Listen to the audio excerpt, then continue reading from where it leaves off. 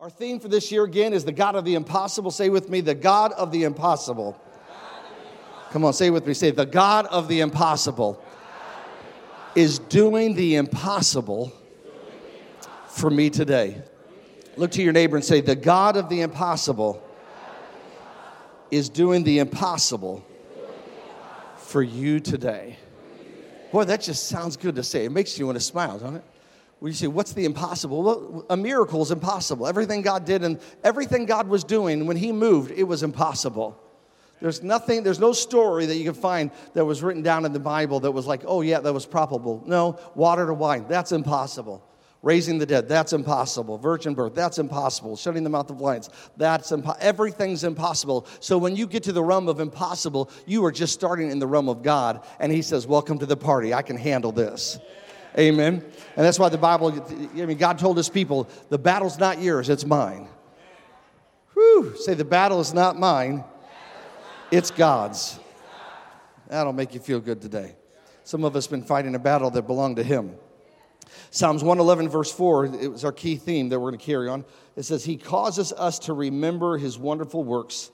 I believe with all my heart, this year God's going to do something so amazing, it will not be forgotten. Amen.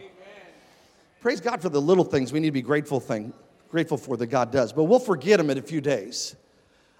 We're believing that God is going to do in your life. If you will believe all things are possible to him who believes. If you believe that God this year is going to do something so amazing that if the Lord tarries years to come, you will still remember it.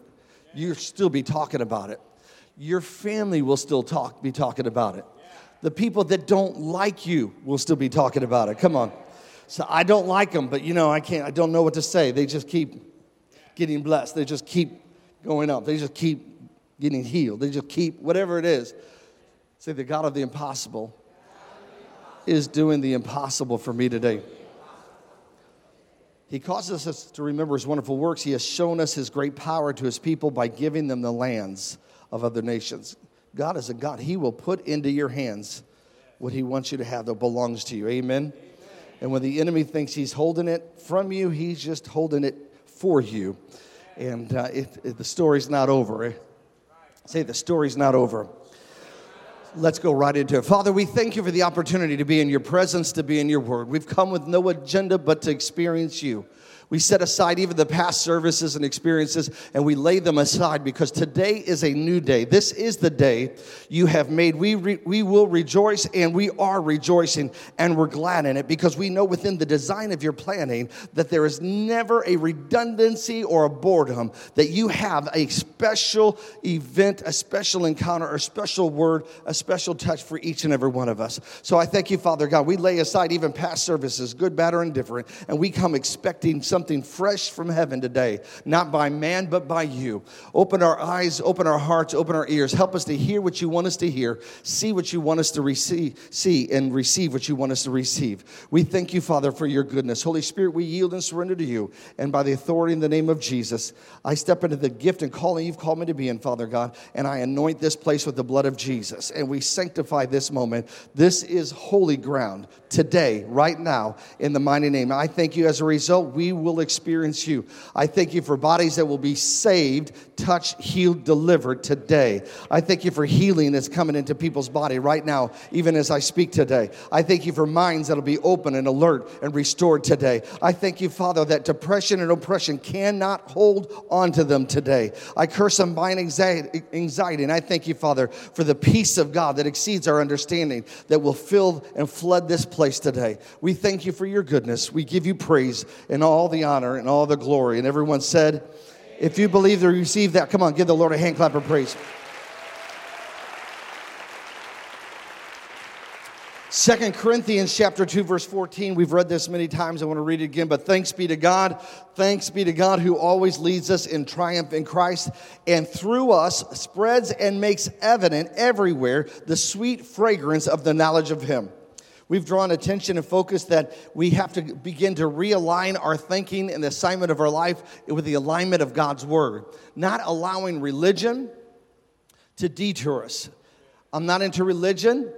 I'm into a real relationship with God. I define religion as what man has done by taking God's word and manipulating it and controlling people and abusing people and changing it and making it what it was not meant to be. I believe in a real relationship with Jesus Christ. So I don't know what denomination or background you've come out of. You probably don't know what denomination or background I've came out of. Let's set those things aside today, can we? Because those can be a hindrance to you. The Bible says lay aside not only sins, but lay aside the weights. Anything that would hinder you from what God has for you. So it might not sound like, well, that's not the way my bishop in my old town where I came from did it. It doesn't matter. Let's hook into what the Word of God says and focus in on Jesus. Can I get an amen? Can I get a better amen? Keep in mind, your response does dictate and impact the level of the anointing that flows in this house. It's just not on pastor. I pray, I'm studied up, I'm prayed up. But you know what? Jesus could do no mighty works in his own hometown, which dictates a principle that all of us together are a contributing factor to the environment that God wants to have in this moment. And so it's not just being a spectator. You can't be a spectator in your own miracles in your own life. You cannot be a spectator. God, you do it, and I'll sit by, and I'll watch, and I'll tell you if I like it, and I'll see what you... No, it doesn't work that way. The woman with the issue of blood could have stayed where she was at, hoping Jesus would walk by. But she got something in her heart, which we know is faith. Why? Because she heard something in her ears, we know, which is the word. And she heard that Jesus was in proximity. Some of us in our church world, we grow up in church, and we're like, well, if it's a great meeting, I'll jump in when it gets hot. And sometimes by the time it's hot, it's done left where you can jump in at. Can I get an amen? And so I think one of the things we have to do in just developing our walk with God and even in a church attendance environment is don't let the past be our present. This is not my notes, but I think someone needs to hear it. Don't let our past be in our present.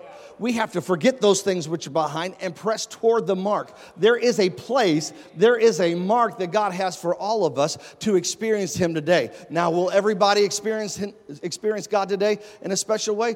Probably not. Why? Not because God doesn't want it, not that it's not available, but it's also dictated upon you. So the woman with the issue of blood could have said, oh, I'm so sick and I'm so tired. Lord, send Jesus right by me. And she could have said, I'm just going to wait for Jesus to walk by. But something on the inside stirred her to move. Some of the things stirred her. What I know is available to me, I'm going to go after. Because I just can't wait for everybody to hand deliver what God has for me. There is no spiritual Ubers in the kingdom. I'm going to have somebody else bring it to my doorstep and leave it for me, and then I'll enjoy it. You have to go after it. You have to be those who hunger and thirst for the things of God. They shall be filled. That woman with the issue of blood in the gospel, she went after it. She said, I'm pressing through this opposition. I'm going and I'm going to touch the hem of his garment, because she had already heard from the Old Testament prophecy that when the Son of Righteousness, Mark 4, when he would come, he would rise with healing in his wings, and that was the knots on the strings of his robe of his his prayer shawl, which is referred to righteousness.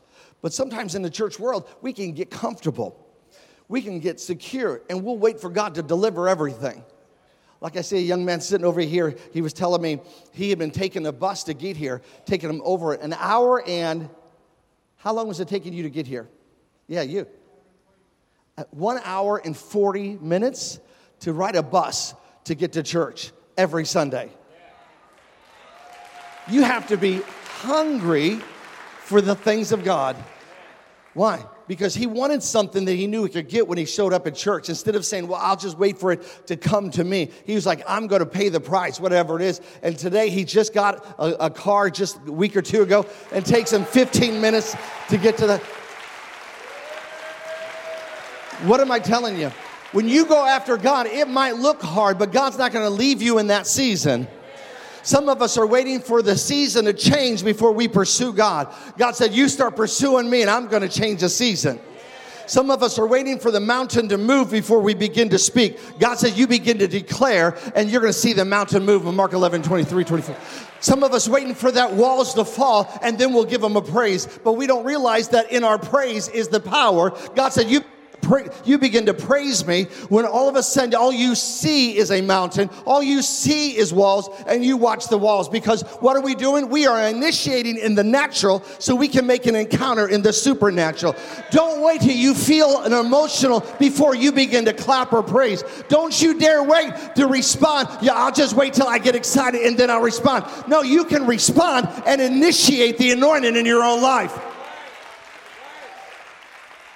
If we're not careful in our American mentality, we have been so catered to that we think that everything, well, when the environment's right, then I'll receive. No, you got to be, if the environment's wrong, I'm going to praise him.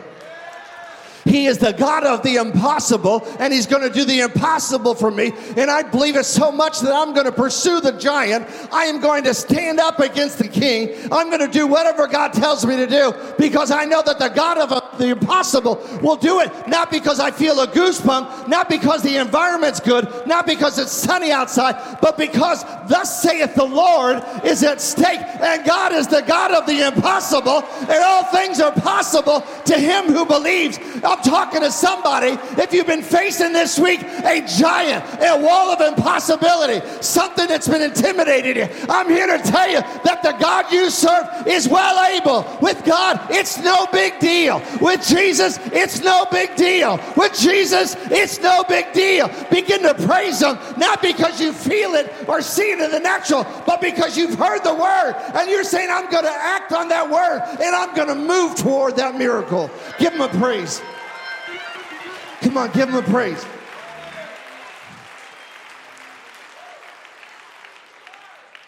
I don't tell you to do that because it's a good thing to do. I don't tell you to do that so it sounds and looks good on video. You know what I mean? I have things I have learned, a lot of things I've learned by the Spirit of God showing me. And one of the things the Holy Spirit told me is there's what is, I like to refer to as a pause. I began to seek the Lord one day saying, Lord, you know, there the anointing starts flowing and I feel the word of your word coming and I'm preaching. And then all of a sudden it's like someone put brakes on and I just find myself out there like, okay, where are you?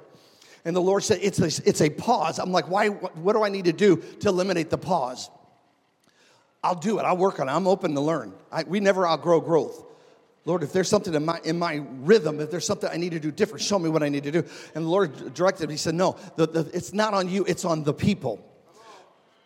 Because it's your opportunity based on your response to say, I want to go deeper. I want more. God will never force feed you.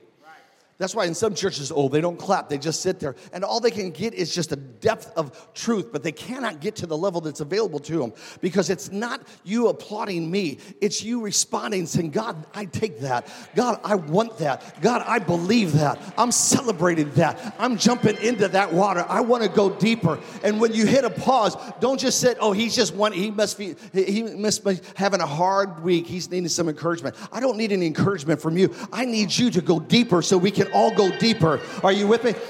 I'm not just sitting here walking you through it. I'm going in it with you. We're doing it together. Do you see that? It sounds different than most churches. We aren't like most churches. Good, bad, or different. But I'm saying we're going to go in this together because I want to experience God deeply today also.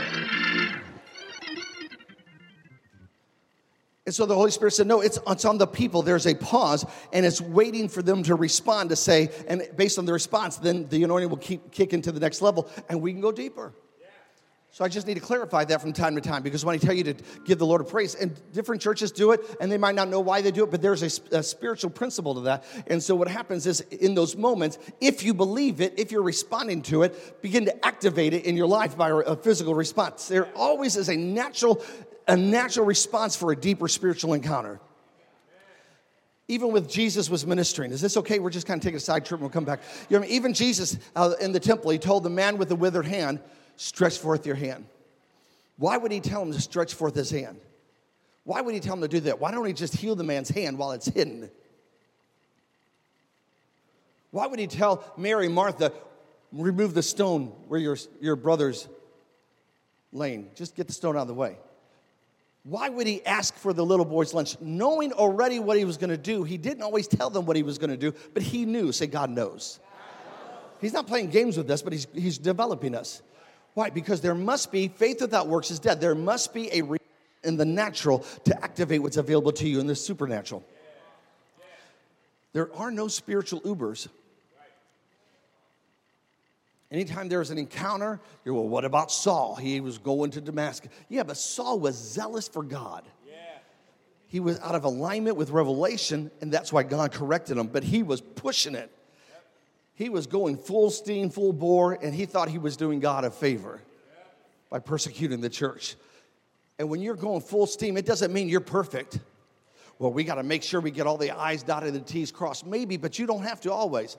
Sometimes you start stepping out of the boat, walking on water, and you learn as you go. Are you listening to me? Peter didn't get figured out, and he learned. What did he learn? Keep his eyes on Jesus. But I don't complain about, we'll preach against Peter. I can't believe Peter took his eyes off Jesus in the most important time. Ha!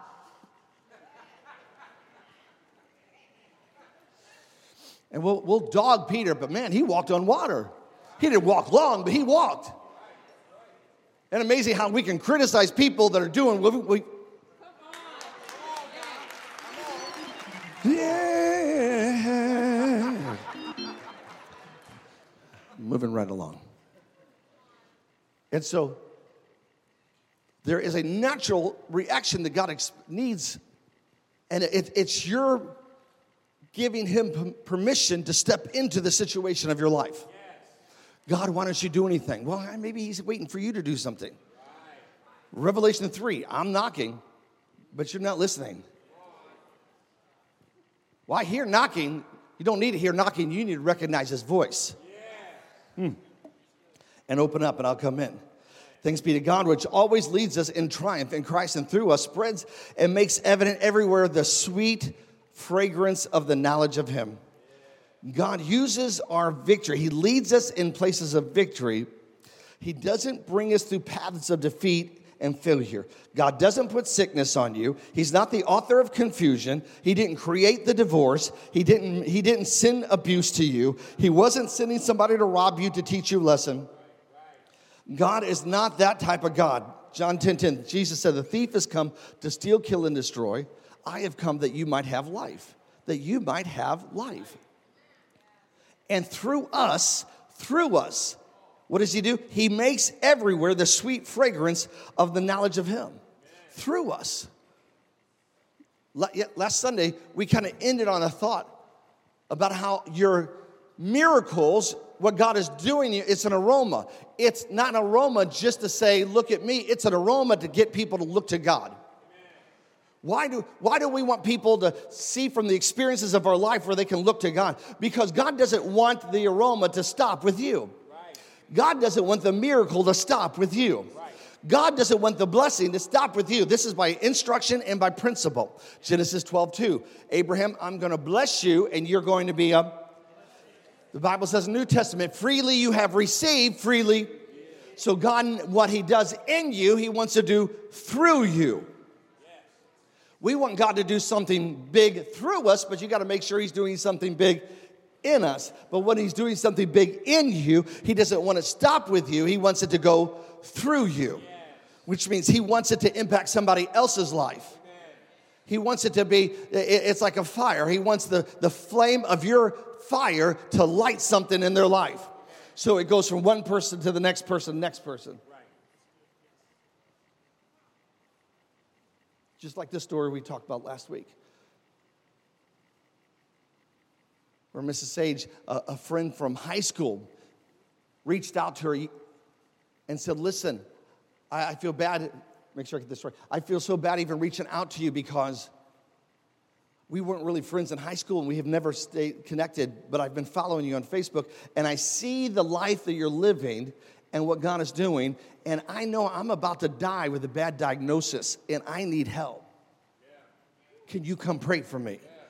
What is that? The aroma of God's goodness and miracles in her life created an aroma for other people, and they might walk by you not knowing you. But you know, if someone's got good perfume or cologne on, and you walk by, and it's like a cloud. Not a cloud of bad, a cloud of good. Come on, somebody. Some people are walking around with a cloud of bad, and you don't even have to know them. They walk in the room, and you're like, what in the world? You start checking yourself.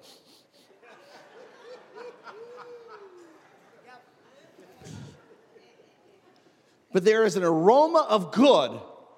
Somebody can walk in your office, in your house, you walk in a restaurant, walk by you, and as they walk by, there is an aroma of good that can catch their attention. They might not be thinking, oh, I'm waiting to smell some good cologne, I'm looking for good perfume. No, they're just in the routine of their life, and they come into an encounter, give me a better word.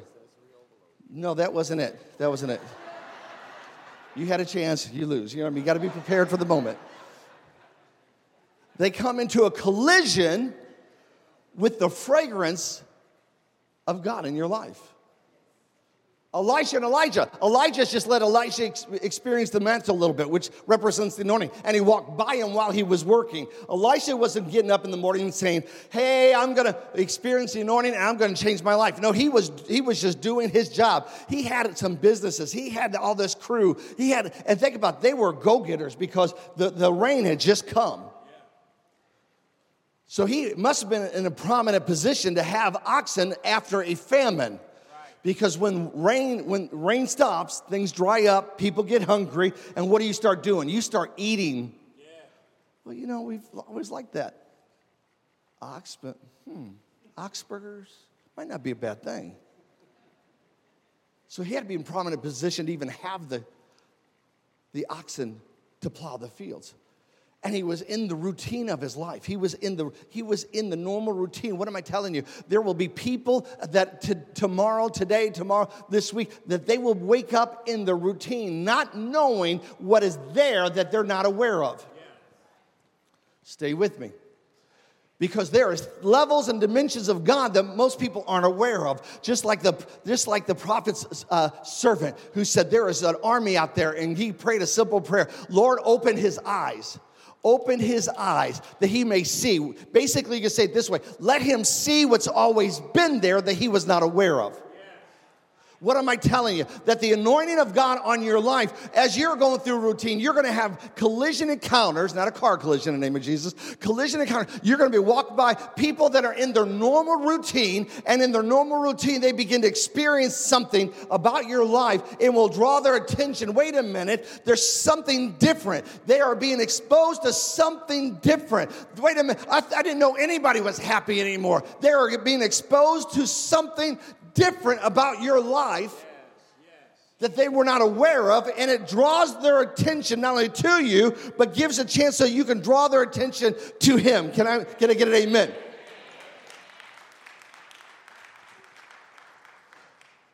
We are part of the miracle in the making.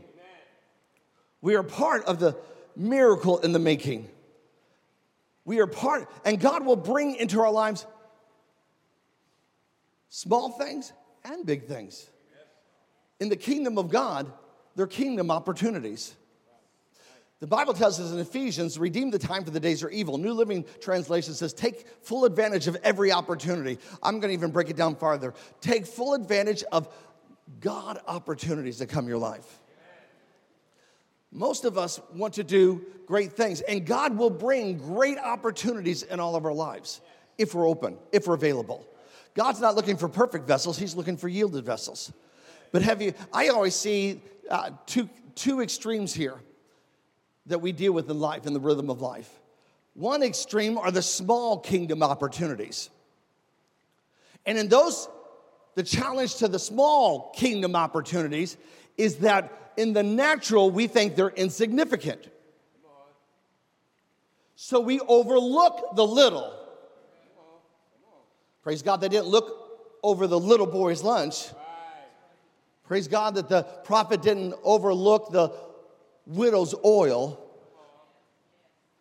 We tend to look over, bypass the insignificant. And in that we miss sometimes cool experiences from heaven. Jesus said, if anybody who gives a cup of cold water to a child, there's a reward, and I see it. What does that tell me? God is in the details. It's amazing how all these different thoughts over the past few months keep coming back. God is in the details. Say, God is in the details. Never disqualify a kingdom God moment by the size. If it looks small, oh, that's no big deal. you can miss out on a great miracle with a mentality of things are no big deal. No big deal. In fact, David, before he faced Goliath, and Goliath represents the big deals. That's the other extreme. The problem with the big God opportunities is that it's not that they're so small that you treat them as insignificant or you can easily overlook them and walk right by them. The problem with the big God kingdom opportunities is that they're so big that they're intimidating. I've never heard anybody preach this. Me either. This is kind of cool. God has big opportunities for us. But the problem and challenge with the big opportunities is completely different than the little opportunities, because the big opportunities tend to be overwhelming and intimidating. Where the little ones we don't even notice sometimes and walk right by. The big ones, the big opportunities can be so intimidating they cause you to stop and hide. Am I going too deep? What was the problem with the king and the soldiers when David showed up? What were they doing? They were hiding. They were hiding from a God opportunity. They saw it as an intimidating opportunity. Because in the intimidating opportunity, we deal with fear. On insignificant opportunities, we deal with our own agenda. But at either extreme, we're dealing with us.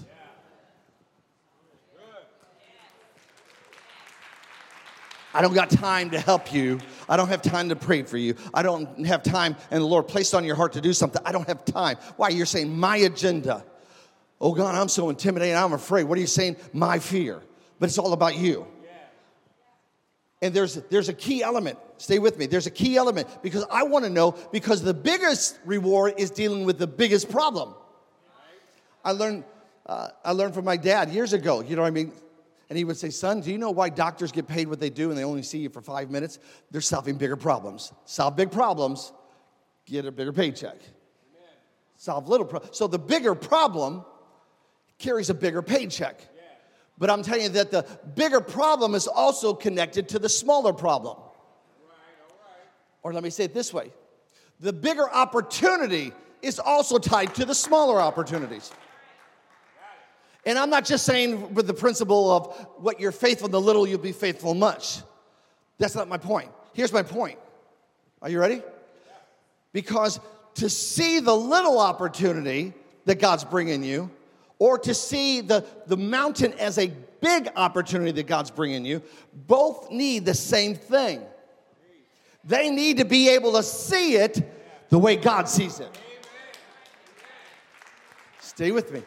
So it's living that life of, Lord, I want to have the perspective of heaven. I want to see what you want me to see. Let the eyes of my understanding be open so that I can see. I need to know the hope. I need to know the opportunities, whether big or small, because if I can't recognize the small, how God sees it, how do you think you're going to recognize the big, how God sees it? And one of us we're struggling with the big is because we didn't handle correctly the.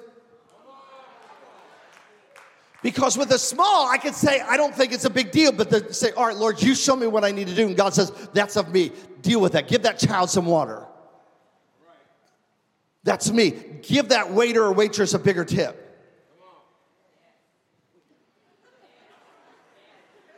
But I was going to. But when we begin to step into this rhythm of flow that God has for us, we can begin to step in and say, I see the small, but the small is not insignificant. In the small, there's something special. In the small, it might be a little boy's lunch, and I'm going to feed 5,000 men and women and children, not counting women and children. It's a little bit of oil, but it's going to multiply and pay the debt, and you live off the rest. It might be whatever it might be. And what was it? Those men of God, Jesus himself, they could see what God was doing. Moses knew God's ways. Israel only knew their acts. Knowing the acts of someone means you know after it's been done. Knowing the ways of someone knows what they're thinking before it's done. God, show me. God, show me. God, show me. I don't want to miss any kingdom opportunity. Because if I learn how to manage the kingdom opportunities that seem insignificant, I begin to see it from God's perspective, that when I get to the bigger, guess what's going to happen? I'm going to see that from God's perspective. It's not that David couldn't hear Goliath. Of course he could. It wasn't that David wouldn't feel the goosebumps. Most of us think that these men and women of faith, that all of us, they didn't deal with the natural fear or emotion or risk. Of course, that's the natural. Of course they did. But how did David get there? David got there because his father sent him on assignment to feed his brothers and some of the soldiers. What was he doing? He obeyed the instructions of his earthly father to do what seemed to be insignificant. But because he was faithful in the insignificant, it positioned him for the significant. And now, all of a sudden, because he was faithful in taking care of his earthly father's few sheep, God knew he was going to be well able to take care of his heavenly father's. And he said to Goliath, you just have not defied me, you have defied God. You have defied the armies of the living God and the God we serve. And this day, he will put you in my hands. How would he know God, would put Goliath into David's hands, unless David knew the perspective of God? He will put you into my hands. It was not just a small opportunity. David walked into a bigger, giant opportunity, and in the giant opportunity, there was a giant. But instead of being intimidated, he said, my God is well able to deliver me. He didn't say, I can do it on my own. He said, I can do it with God. My God will deliver me. What was it? He kept defaulting to the view, to the perspective of God. Amen. My God will deliver me. Sometimes we got to look at the giants in our life and say, I hear what you're saying, and my body's responding accordingly. But my spirit person says, no way. No way. No big deal. This day, your head will fall. This day, your business will go under. This day, you are attacking not only me, you are attacking the covenant of God. And my God, come on, somebody. My God. That doctor's report is going to be rewritten one day. Shh. All right, let me end with this verse. It's not even going to be on the screens because I'm adding it. 1 Corinthians chapter 15, verse 45. The scripture tells us the first man, Adam, became a living person. But the last Adam, that is Christ, is a life-giving spirit. He is a life-giving spirit. The first Adam, so Jesus referred to the second Adam. First Adam messed up. Second Adam did it right. First Adam is a living soul. And there's more depth than that in the Hebrew when it comes to Genesis, when God created Adam, but we'll get to that another time. The first Adam was a living soul. The second Adam here in the New Testament, the second Adam, referring to Christ, is a life-giving spirit. He is what? A life, let's break that down real quickly. A life-giving. Wait a minute. A what? A life-giving. He gives what? He gives what? That makes sense, because John 10:10, the thief has come to steal, kill, and destroy. I've come that you might have life. Why can he do that? Because he's a life-giving. Oh, Jesus took my baby. Jesus didn't take your baby. He's a life-giving spirit. Life-giving. Now, someone might have told you that to comfort you, but God just needed another flower in his garden. You'll never be a tulip. He needed another angel. You'll never be an angel. We will never be angels. That's like saying, I might be a dog in heaven. Are you crazy? It doesn't happen. We don't evolve to angels. We're better than angels. We're sons and daughters of the Most High God, created in his image. Why does the other logic come in? It's the devil's attempt to devalue you. Who are you? Is Jesus in your life? If you're saved, he is. He's in your heart, right? You're saved. You become born again. You're born again. You are part of the body of Christ. You are part of the body of Christ, right? The body of Christ. My hand doesn't take on a different identity, right? We're part of him. We need more revelation on this because it's not just, oh yeah, that makes sense. We are part of the body of Christ. And he is a life-giving spirit. We are the temple of the Holy Spirit. All right, I threw a bunch of different verses. Let me wrap it around to one thought. He's a life-giving spirit. If he's a life-giving spirit and we are connected to him, a part of his body, therefore I could deduce in the realm of logic, of premises and formulating a conclusion, I can deduce that therefore if Jesus is a life-giving spirit and I'm part of Jesus, I'm part of the body, therefore you are a life-giving spirit. You are a spirit, you have a soul, you live in a body.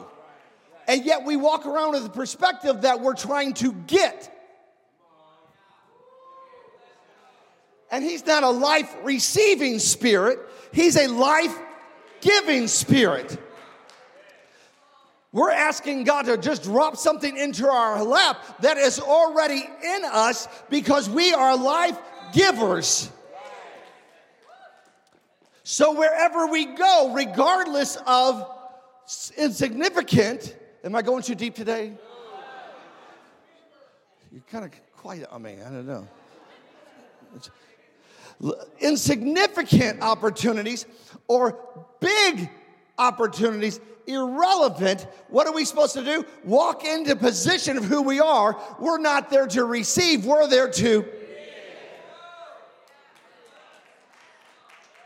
We are the giving equation to solve the situation for those in need, to bring them into the alignment of the kingdom's order, that if they are unsaved, they can be saved. If they are sick, they can be healed. If they're broken, they can be blessed. If they're disgusted, they can be happy. If they're tormented, they can have peace. Are you listening to me? What am I telling you? Let me break it down into a phrasing I think all of us will get. Make a deposit. If you live your Christian life looking for the withdrawals of God, you'll miss out on the opportunities of God because you're walking around looking for God to bless you through people. And God will use people to bless you. Given it shall be given, pressed down, shaken together, running over, shall men give it. But I want you to understand, you don't go around looking for people because if you do it that way, eventually that way, you'll begin to ask people because you think, oh, faith without works is dead. Faith without hints is dead. You know, I'm really going through a hard time. And what happens is in the church world globally, we have gone down the wrong path and we begin to look for people to help us be who God's called us to be. But you don't need other people. God can use other people, but it's not the other people. He spoke, saying, out of your innermost being shall flow rivers of living water, Jesus said. This he spoke of the Spirit of God who is yet to be given because he had yet to be glorified. What is happening? He could not release the flow of the Spirit until he was glorified. But once he's glorified, here comes the river. When I begin to live my life of not, it's about me. It's not about Greg. It's not about what he wants. It's, Lord, this is the day you have made. I rejoice. Show me what to do. I want to put into action the plans of God. I want to live my life. I'm not going to be sitting here all the time reading the Bible verse. I can't talk to me. No, that's not what I'm saying. But live your life on purpose. God, if you want to use me, you create the opportunity. You show me. And I'm not looking for people to give to me. I'm looking for a place to make a deposit. Because in the deposit, I become part of your solution to fix their situation. We walk in looking for what we can get from people. That's dangerous. That's dangerous for members. That's dangerous for Christians in general. That's dangerous for ministers. They calculate quickly what they can get out of people. It's dangerous. The source is not people. God uses people. But they have the idea, Lord, I'm walking through this day today, small or big. And you get big, you start looking, okay, Lord, what do you want me to do? Because in me is the life giver. Not the life, no, the life giver. Well, if I can get so-and-so to pray for me, we need to be praying for each other. There's a stronger anointing on different ministries, and that's great. But some of us, that's all we think about. You got to get into the place of who you are in Christ Jesus. And say, wait a minute, I have the greater one in me. It's just not in them, it's in me. And I want it on me, but I'm going to learn to make a deposit. When you're walking through life and you have a conversation, if you're going to think about anything besides the conversation, just say, Lord, show me if I need to make a deposit here. Lord, show me if I need to give some life here. Lord, show me what. You don't have to be weird. You don't have to talk weird. You can talk the way you are, but be available for God to use you to make a deposit. If Jesus is a life-giving spirit and you're connected to Jesus, therefore you are a life-giving spirit wherever you go. Jesus said it this way, you are the light to the world. Where did he redact that? Where did he remove that? Where did he change it? Some of us walk around with emptiness, hoping that someone would fill us. I need somebody to encourage me. I need somebody to make me feel good about myself. I need somebody. And well, then we're looking and we can't find it from people. Sometimes we can, and praise God, but sometimes we can't. And for the times you can, there'll be more times you can't. And then you'll get mad at people because they weren't there for you when you needed them. And the problem is, not that you shouldn't be there for people, but they're looking to you, and you got to let them know you are not their Jesus. We have bankrupted churches, bankrupted marriages, bankrupt friendships when we come into the mentality of what can I get from them instead of what can I bring to the table. Well, I'm going to get a divorce because they're not doing it for me anymore. Well, what are you doing for them? You are a life-giving spirit. Say, I'm a life-giving spirit. Woo, that means the Holy Spirit is flowing through you. Well, Pastor, I try to get you to let me do a Bible study and preach a little bit, but you're not, so it's not happening for me. You don't need a church service to be a life-giving spirit. You need opportunities to be a life-giving spirit. Jesus said, don't say on this day, that's when the harvest is ready. He said, look now. Why would he tell them to look now? You say, oh, because the harvest is ready. But the reason was they weren't looking. They weren't looking, therefore they weren't expecting. And if they're not expecting, they would never reach out to harvest. Yeah. If we don't look, that means we're not expecting. And I want you to wake up in the morning not wondering what next virus is coming down the road. I don't want you to wake up in the morning freaked out wondering who's going to be in the next White House. I don't want you to wake up wondering if the economy is going to crash and how much gas is today. I'm not saying that these things aren't important, but we'll get so caught up in the world system. Are you listening to me? And we'll get so caught up that all we're doing is expecting doom and gloom and sad and horrible and things are going bad. And if we let this person in this office or this person stays in the office or if this company gets their way, or if I don't move here, or if they change the taxes, or if prices go up, I don't know. Oh, we're thinking on the negativity. You ought to walk and say, no, I'm connected to Jehovah Jireh, and I am looking to what God wants me to bring to the table. I'm expecting God to do something amazing in and through me, because He won't do it through you unless He's doing it in you. Looking for somebody to pray for to get healed. Well, you don't understand, Pastor. You might not have heard. I just got a report from the doctor. It didn't sound good. I don't know. I need more people praying for me. If I can get online, if I can get 20,000 people praying for me. Well, where's that in the Bible? The Bible says if 2 or 3 will come together, I'm there. The Bible says if 2 people agree in prayer of agreement. The Bible says call for the elders. Where do you get that? I need to get 20,000. I need to get a bunch of people online to pray that. And that's what I need. And we talked about that before, a posture of receiving. You live in a posture of receiving, you'll never have what God wants you to have. Posture point. It keeps, all these different thoughts keep coming back, don't they? You don't understand. I need people. You don't understand. You don't understand. You don't understand how the kingdom works. If you got a bad doctor's report, you know what you need to do? You need to get a couple healing verses, and you need to go find some people to pray for. Don't you wait for your miracle to show up. You become part of the miracle process. You might feel pain in your body. You think you might die tomorrow. Well, if I'm going to die tomorrow, how many people can I pray for before I cross over eternity?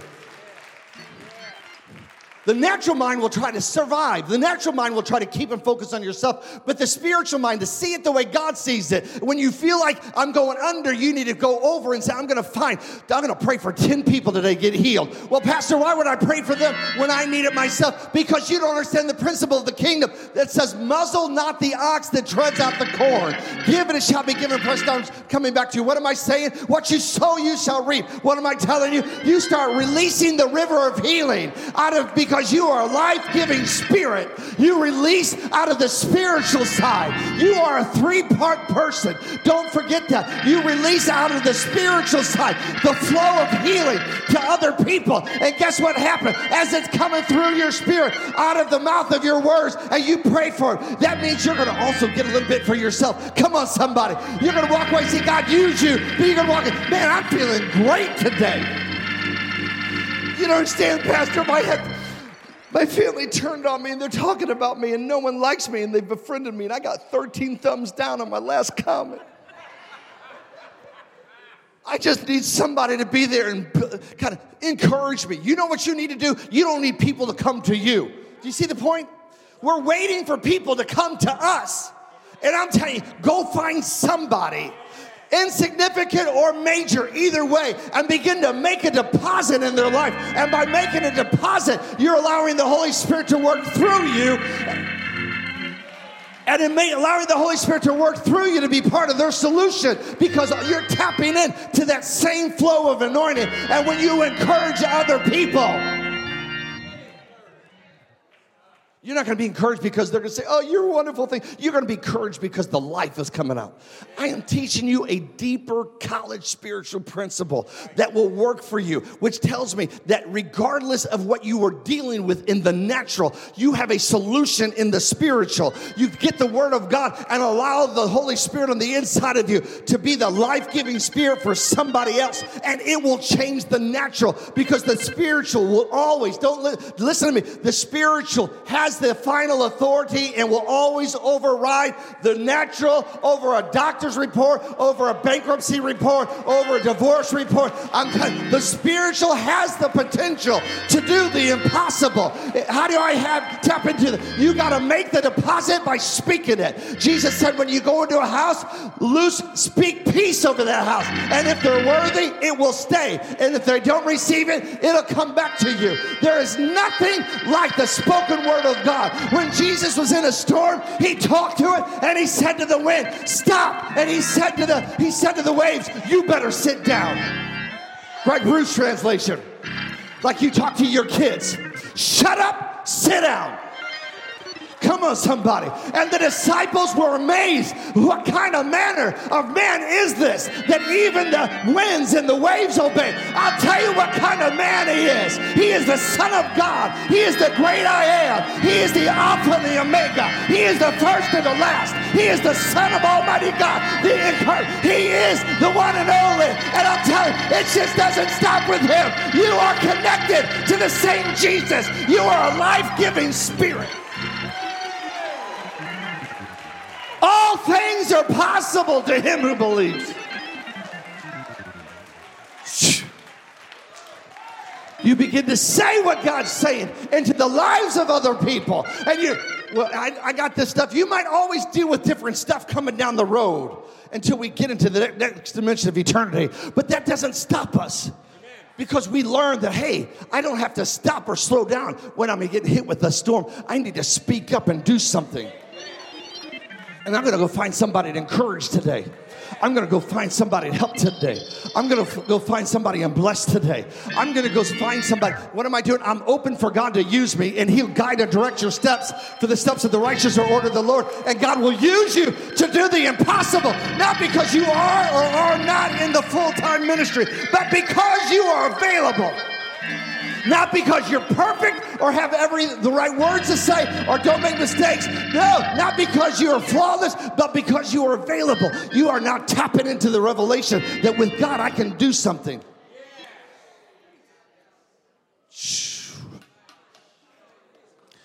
Caleb and Joshua said, it is right as they have said,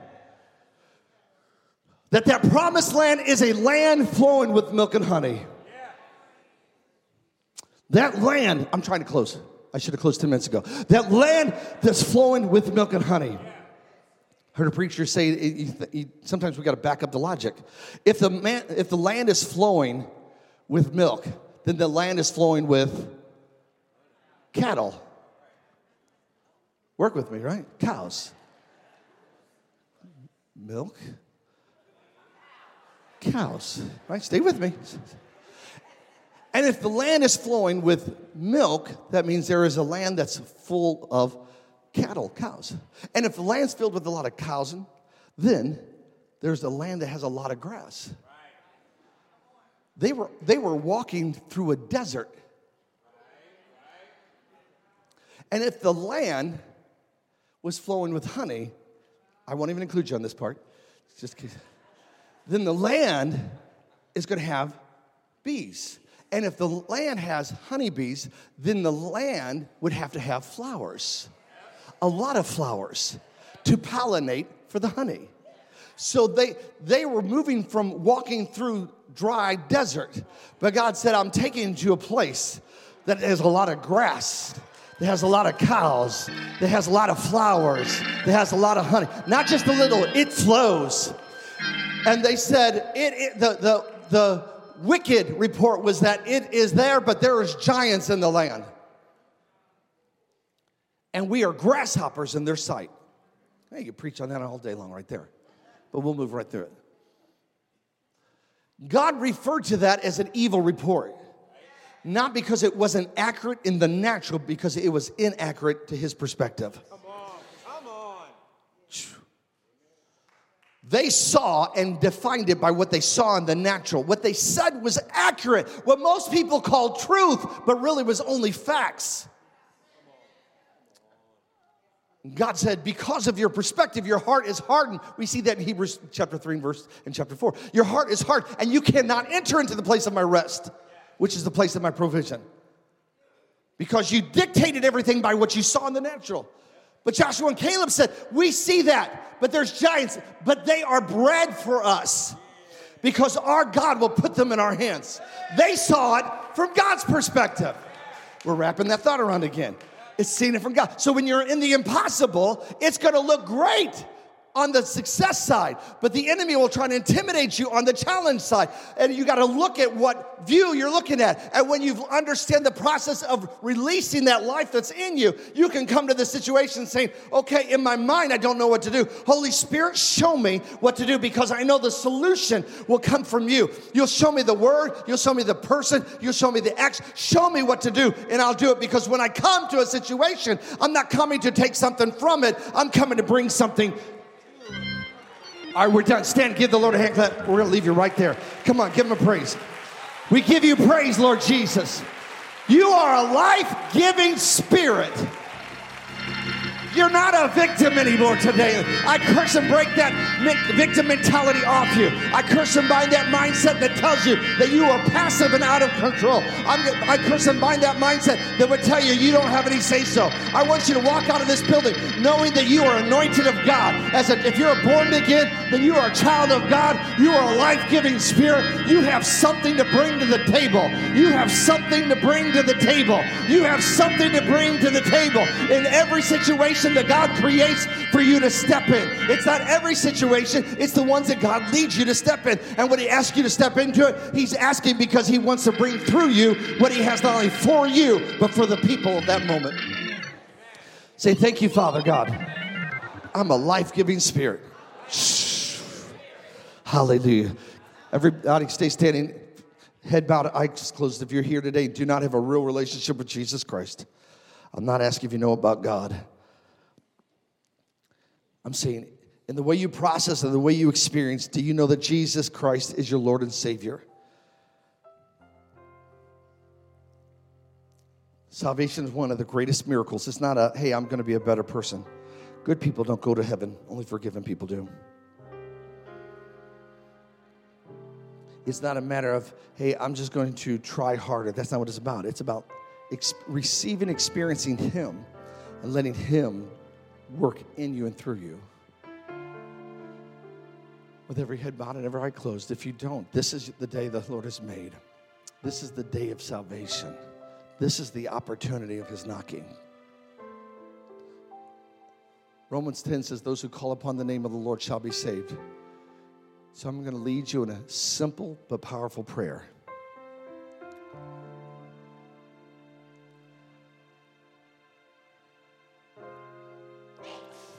Every head bowed, every eye closed. Say with me, say, Heavenly Father, I turn to you today. I repent of all my sins. I believe in my heart and I confess with my mouth that Jesus Christ is the Son of God, that He came to this earth in the flesh, died on a cross for my sins, was buried for me, and on the third day rose again for me. Because I believe that, I ask you, Jesus, to come into my heart, wash me in your blood, forgive me, cleanse me, give me a fresh start. Say, Jesus, I don't want a religion. I want a real relationship with you. So I open up the door of my heart and life. I hold nothing back. And I ask you to be my Lord and Savior. Thank you for saving me. Now, if you prayed that prayer, everyone look up here real quick. If you prayed that prayer, I want to speak a blessing over your life. I want to celebrate with you. We want to recognize what God's doing in your life.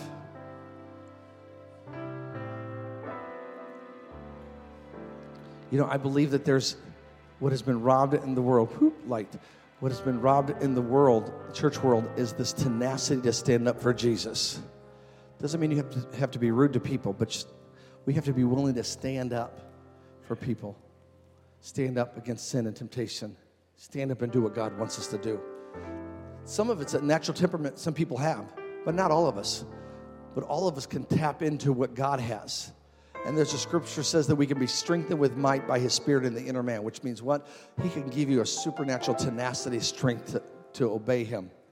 So it's not a matter of I repented and I go every few months and then I go back and sin and I come back around. You don't need to live that life. That's a vicious circle. God wants you to go from glory to glory. Proverbs 4 says brighter and brighter. So if you prayed that prayer of salvation, you say, Pastor, I prayed that prayer.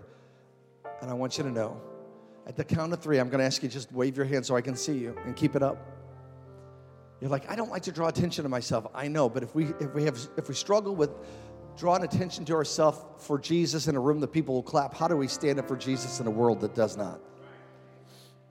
So count of 3. I want you you don't have to come out of your seat. Just hold your hand up so I can see, and I'll speak a blessing over you. 1, 2, 3. Who was I praying with today, right now? Hold that hand up as high as you can. Thank you, sir. Hold it up as high as you can. 3, 4. Come on, hold it so I can see.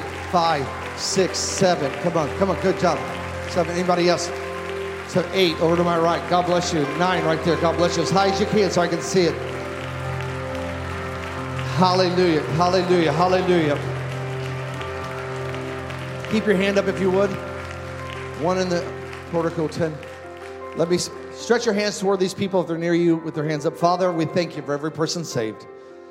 We thank you for your blessing. We thank you that they're a brand new creation right now. No past, no sins. Condemnation, you can't stay. You have to go. Every tactic the enemy has used against them, I curse and bind it in Jesus' name. It's no longer effective. Every assignment against the enemy used against them, I cancel in the name of Jesus. And Father, if there's people in their life or systems or whatever it might be that is designed by hell to hold them back and to take them out, we break its hold. And I ask you to remove those people out of their lives and bring the right people in the right systems in Jesus' name. Now I speak a blessing over every hand that's raised. Father, I ask you to anoint them by your Holy Spirit. Strengthen them with might by your Spirit in their inner person. They are no longer the same. They're saved. They are on fire for you. And we give you praise in Jesus' name. And everyone shouted, amen. Come on, give the Lord a hand clap of praise. Hallelujah.